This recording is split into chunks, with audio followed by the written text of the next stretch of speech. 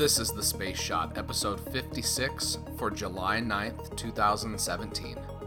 Starfish Prime and Tron. Hey everyone, welcome to The Space Shot, your daily space history, pop culture, and news fix. I'm John Molnix. The Starfish Prime test occurred on this day in 1962 when a Thor missile carrying a nuclear warhead went up into space. The weapon was detonated on its downward trajectory, roughly 250 miles above the surface of Earth.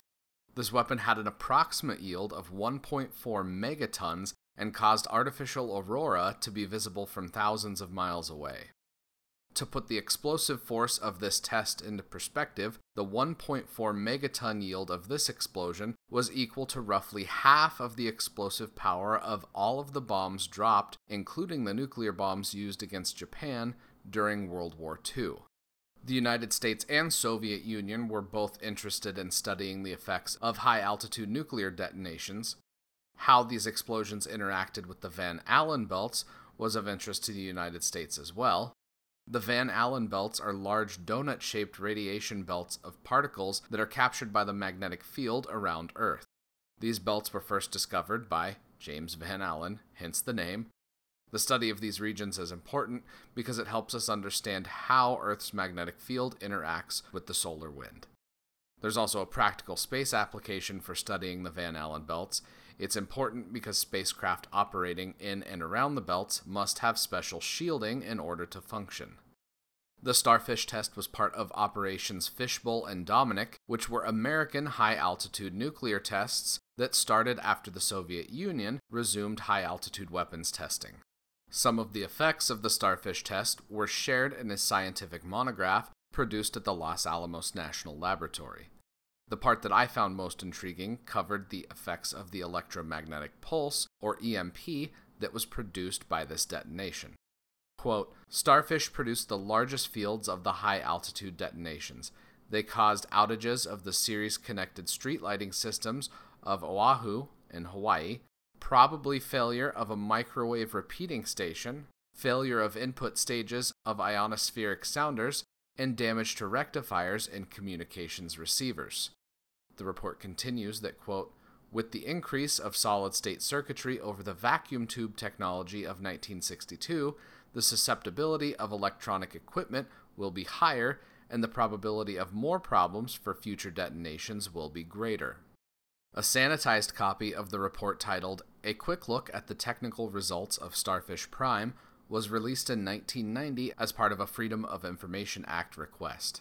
This document goes over some of the details of the test, but certain specifics are left out. I'm including links to both documents in the show notes. The Starfish Prime event ended up contributing to the failure of the Telstar satellite that was developed by AT&T Bell Labs and launched by NASA. In tomorrow's episode, I'm going to be talking about Telstar and will go into more detail about its operations and eventual demise.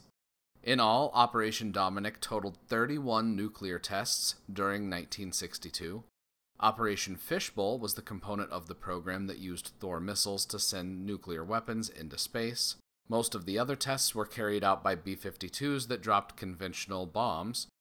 However, in one instance, a World War II-era destroyer, the USS Agerholm, tested a nuclear-equipped anti-submarine rocket and depth charge off the coast of Southern California.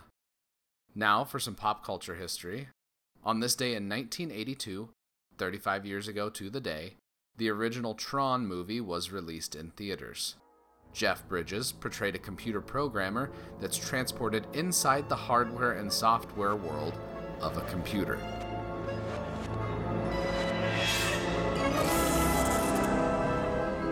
Tron wasn't a huge critical success at the time of its release, but over the ensuing decades, it's gathered a cult following. As a kid, the idea of getting pulled inside a computer sounded like fun, and naturally I was drawn to the games that were played as part of the admittedly thin plot of the movie, but who wouldn't want to drive a light cycle around?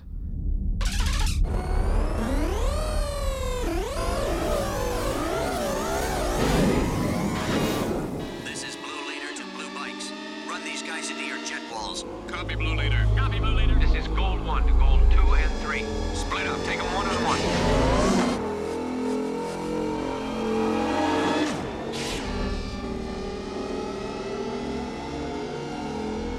tomorrow, Telstar.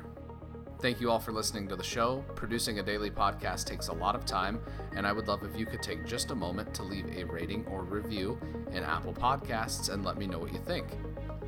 If you're so inclined, you can ask me questions and chat on Instagram and Twitter. Find me at John Molnix pretty much everywhere. Subscribe to the podcast and share it with anyone you know that loves history, space, or pop culture. I'm John Molnix, and I'll catch you on the flip side.